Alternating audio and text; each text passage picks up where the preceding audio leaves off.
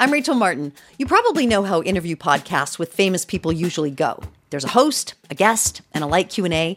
But on Wildcard, we have ripped up the typical script. It's a new podcast from NPR where I invite actors, artists, and comedians to play a game using a special deck of cards to talk about some of life's biggest questions. Listen to Wildcard wherever you get your podcasts, only from NPR. I'm 71 with a boyfriend. I'm more like a 39-year-old when it comes to dating. We met at a ballroom dance almost 2 years ago. This is a voice memo we got from a reader of my column a few months ago. Before that, I did a ton of online dating. I kept a diary and wrote notes in the toilet of the restaurant, and I'm not kidding about that. So dating has always been scientific, sort of scientific researching for me. We know it's like going on a trip to the dentist. Necessary, but uncomfortable. Okay, this was interesting. From the Boston Globe and PRX, this is Love Letters. I'm Meredith Goldstein.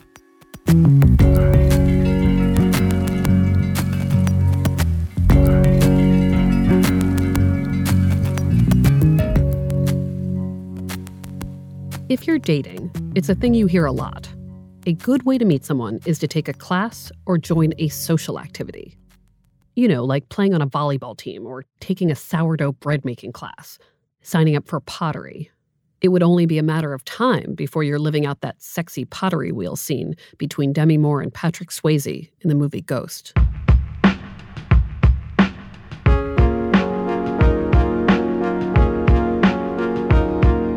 Today I'm going to look at this idea that classes, activities, and clubs are a good way to find love. In my column, I have often told people to sign up for things like this, but I have to admit, sometimes that advice can feel a little empty. Because I've definitely heard stories of people feeling compelled to go play softball or whatever, and then they don't meet anyone, and they're stuck playing softball. Then again, I do know people who have had success this way. When we did a call-out this season, asking people to tell us how they met their partners, we did hear about relationships that grew out of activities and classes. Like the woman we heard a few moments ago, who met her boyfriend ballroom dancing. So does this work? Is it worth the time? And the registration fees?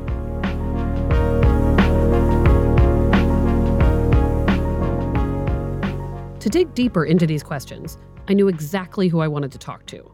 My friend Nicole. Nicole and I used to work together. She's now an editor who lives in New York. Back when we were colleagues, she was very single and very interested in finding a boyfriend. It seemed like Nicole was always on her way to some after-work activity with an eye toward meeting someone. I remember thinking, how exhausting. I imagined her suiting up for all of these missions looking for love, but winding up stuck with a bunch of married people in like some floor hockey league. And if I'm being honest, I worried at the time that doing all of this just to meet a guy made her look, I don't know, like a little bit desperate. That's not the word I want to use, but I remember thinking it at the time. Here's how it all started. When I met you, how old were you? I had just graduated from college, so it was 2007. So I was in my early 20s. There was a work person who I was crushing on pretty bad, and it went on for longer than it should have, where it was this sort of like unrequited thing where I was just into this guy. It wasn't ever going to be anything more than friends, and it was hard because it was someone I had to see every single day. Eventually, Nicole sends this guy a candid note saying that she needs some time away from him to deal with her feelings, to move on. And it was that moment where I was like, okay, well, how am I going to meet people? I can't keep pining over the guy at work. I need to put myself out there and like have a real life. I can't be like this sad Sally. At this time, all of my friends were getting married. They're all marrying their college sweethearts. And I was very much like the single person at the wedding. And I went to all their weddings alone. So at the same time, I'm like, I'm very aware of my singledom in the world. What makes it harder is that Nicole's own parents seem to have this storybook relationship. They'd met young and were enjoying a long marriage. Nicole calls them soulmates. Her love life doesn't feel anything close to that. I feel like I did feel a desperation of I need to meet someone and get married because what if all the great guys are gone? And then is my option just to like wait until my 30s and maybe one of these other, marriages doesn't work out and then I'm going to be in the divorcee pool? Like I that's really where my head was at. This all leads Nicole to a conclusion. She needs to do something. She can't passively wait for love. She needs to go find it. Go get it.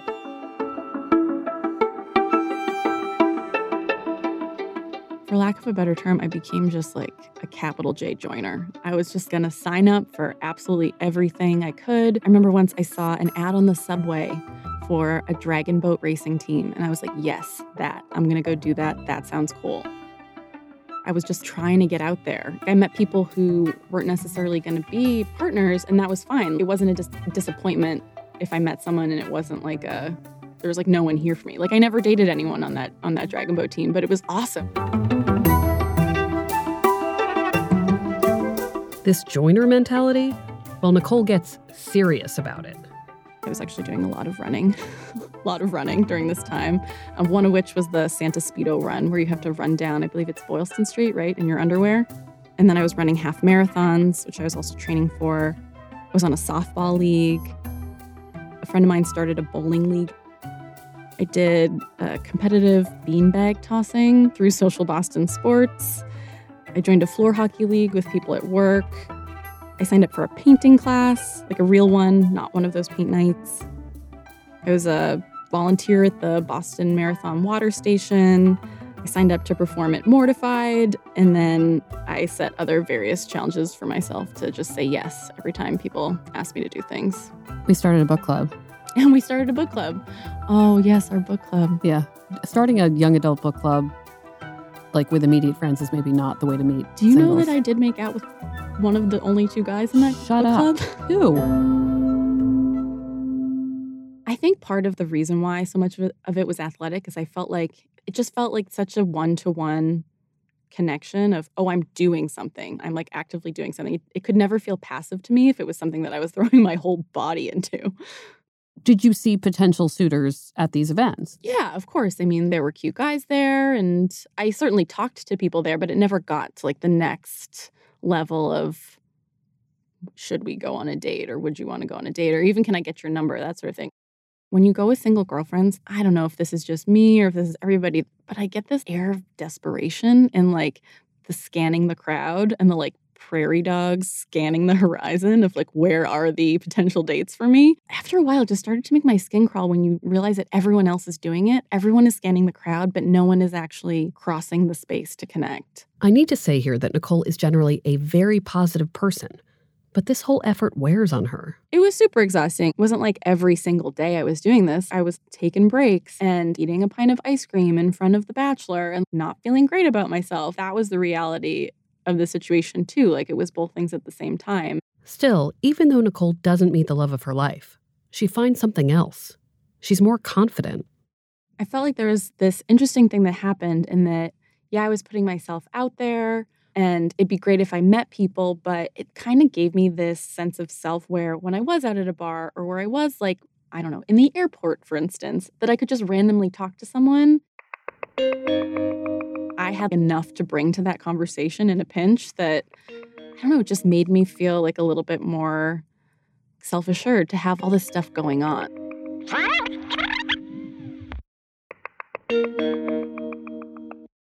We'll be right back.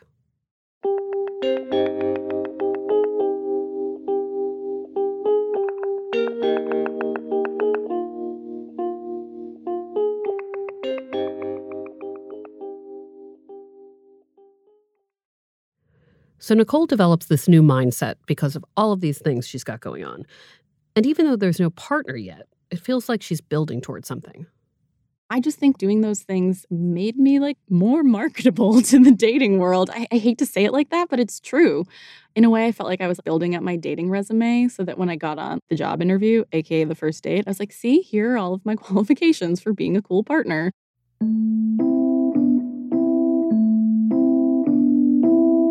One time Nicole meets this guy in an airport, and she pursues him pretty hard. We did wind up going out a couple times, and I remember he called me once, but I missed the call because I was out on the boat. She was out, on that dragon boat. And I remember feeling so cool, like, here is this very good-looking guy, and I am not available because I have something else to do that is more important than him.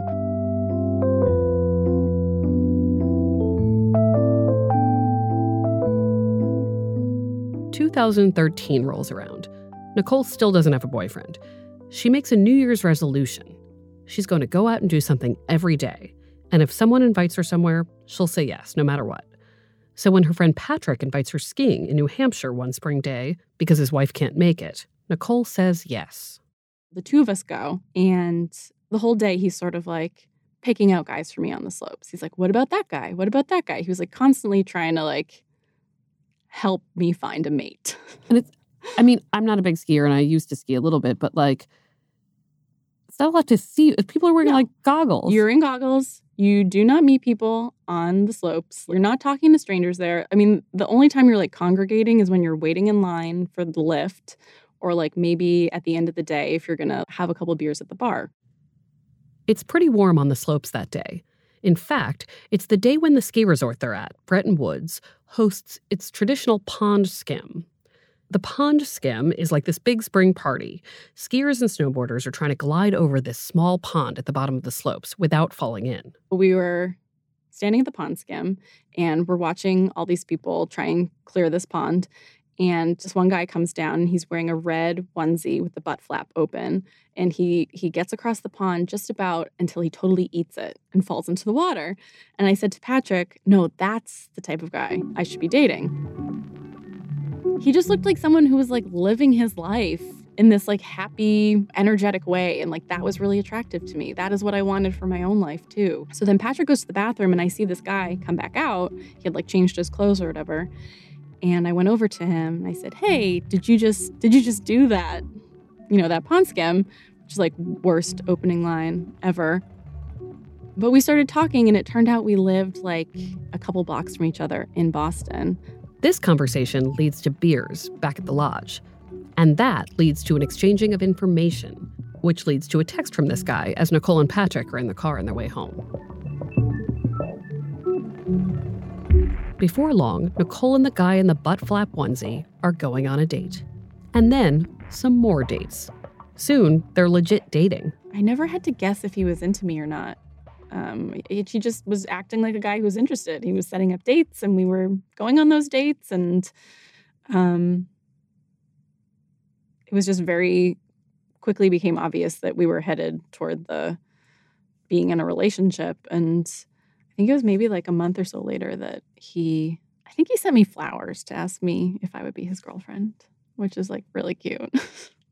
What's interesting is that Nicole says that had she come across this guy on a dating app, she might not have swiped on him, partly because he was 3 years younger. I think I probably would have discounted someone younger than me on sight alone. And like, I'm so glad I didn't, obviously. But it's just interesting, the things that we sort of write off when we make our mind up about somebody on a dating profile versus just like seeing him in person. I was like, no, he seems like cool and interesting. Nicole and her partner have now been together for 6 years. Last fall, he proposed on a walk through the Brooklyn Botanic Garden. They're getting married in November. Did your half-decade of joining and class taking and sports bra wearing, like, is that what got you to the relationship you have now? I think I was just like so used to introducing myself to people and talking to people and making small talk out of literally nothing. So it was just like, I wasn't going to not talk to this guy that I thought was cute because I was worried I was going to be rejected by him. If I get rejected by him, then I'm still at where I'm at before. But if it goes well, best case scenario, we get married. And like, guess what? We're getting married. Nicole says, sure, she might have gone on that ski trip even without taking all of those classes and joining those activities. But she doesn't think she would have approached her now fiancé. The biggest thing she learned in her joiner phase, the importance of keeping the stakes low. I think I started out, I want to get married. I want to find a relationship. I think I probably shot myself in the foot a little bit on some dates because I was like guns blazing. That's what I wanted. And it wasn't until like a few years in that I was like, I honestly just want to find someone that I have something in common with and I have shared interests and that I want to spend time with. It made me treat dates with less reverence, with a little bit more fun. I was not going to let myself be beaten down by this thing that routinely was trying to beat me down.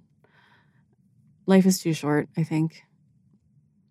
If I had not met anyone, and if I was single now, I'd probably still be doing the same things. I think I'd still be just trying to be like the best version of me, building my cool stories, joining other things, finding other things to do. Like, I still do that. I'm in a relationship now, and we're like taking a bread making class in a couple weeks. Yeah, we do stuff together, but I do stuff on my own too, and so does he. So I just think you have to figure out the thing for yourself that is going to get you out there and then stick with that. One of my big takeaways from Nicole's story is that being in classes, on sports teams, and the rest turned her into a person who could approach strangers, who could feel confident on her own, who could walk up to some guy at a pond skim and say, "Nice job." Without dragon boats and painting, she might not have become that person. She might have never met her fiancé. Another lesson? Nicole only joined activities she thought she might actually like. They had to be things that I was interested in and that I was excited to do, and I was like happy to be there, because if I had joined like a basketball league, that's like a nightmare for me. But like, I'm sure there's a lot of guys there. If the sole reason for me doing it was to meet people, but I hated the activity, like that was not a good experience. Also, by pursuing this stuff, she found a like-minded partner who was open to new experiences. Not everyone wants to ski or take a bread-making class, but there's a pretty good chance that a guy in a butt-flap onesie is open to new things. I have to say I'm a little ashamed that I ever saw any of Nicole's efforts as sad or trying too hard. I'm glad she pushed herself. She put in real work, and she wasn't afraid to show it. I just didn't understand that before. If I've learned anything on this season, it's that more of us should be open and honest about what we do to meet someone. Because love doesn't happen when you're not looking. It just doesn't. When it comes to classes and activities for singles, it can be tough to choose. Nicole, the expert, advises that it's better to join clubs and activities on your own instead of with a group of people you already know. Running clubs are especially conducive, she says, to meeting people, as are things like softball leagues, because there's a lot of waiting around. Who's up next? When am I on deck? You know, you have questions built into what you're doing that you can be asking. That way you're not asking someone a personal question like, so where are you from? Like, what do you do? Are you married?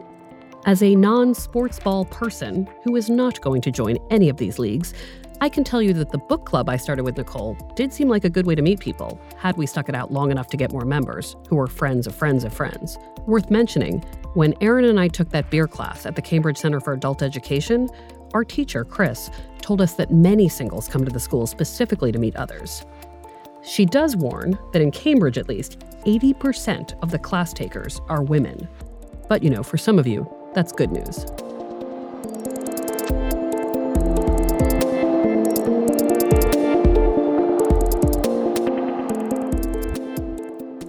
Something good happened to Erin, and it had nothing to do with that beer class we took. Remember that guy she had a good date with a few episodes ago? Art Dad? Well, they'd stayed in touch, and they made plans to go out again. So I asked Erin to check in with me before and after the date went down.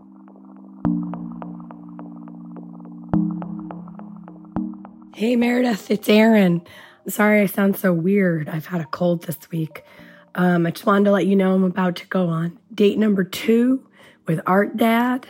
I think it's been about a month since I last saw him when we went to the Harvard Art Museum. He's been really busy with his work schedule and with his kids.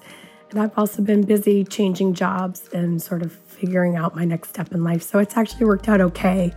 Despite that cold, Erin sounded pretty excited. We're going to a record store day in Somerville, and then probably to have a drink or two and something to eat. But I'll touch base when we get back and let you know how it went. All right, bye.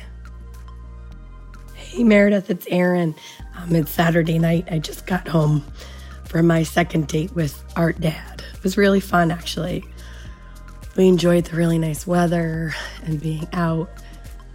We had a lot to talk about. He invited me to go to his Works Gala, which is their big annual fundraiser, which I think is awesome. So I'm going to hopefully go to that. So we'll see what happens. We had some drinks, had some dinner, had some ice cream, and then I came home to try and get better from this cold. But it was a successful second date. So I'll keep you posted on what happens next. Okay, bye. I know. It's early. This all might amount to nothing. I get that. But hearing Erin happy makes me really happy. And it makes me think that whatever happens with Art Dad, there are people out there that Erin can connect with. That she can still have fun on dates after all she's been through. And that's no small thing. Love Letters is a production of the Boston Globe and PRX. The podcast is produced, edited, and engineered by Amy Padula. Audio mixing, sound design, and mastering by Ned Porter. Music by APM. Our executive producers are Scott Hellman and Janice Page. Special thanks to Linda Henry and Brian McGrory. We want to hear your stories of dating and meeting people, and not meeting people. Email us at loveletters@boston.com or tweet at us using the hashtag LoveLettersPodcast. Our next episode is our last official episode of this season. I'll explore the stories of people who got together in dramatic fashion and how they sustained those relationships once the drama faded. Be sure to subscribe to Love Letters on Apple Podcasts, Spotify, Radio Public, or wherever you listen. And if you like the show, consider leaving us a review on Apple Podcasts. We're online at loveletters.show. I'm Meredith Goldstein. Thanks for listening. And in the immortal words of Chevy Chase in Caddyshack, be the ball.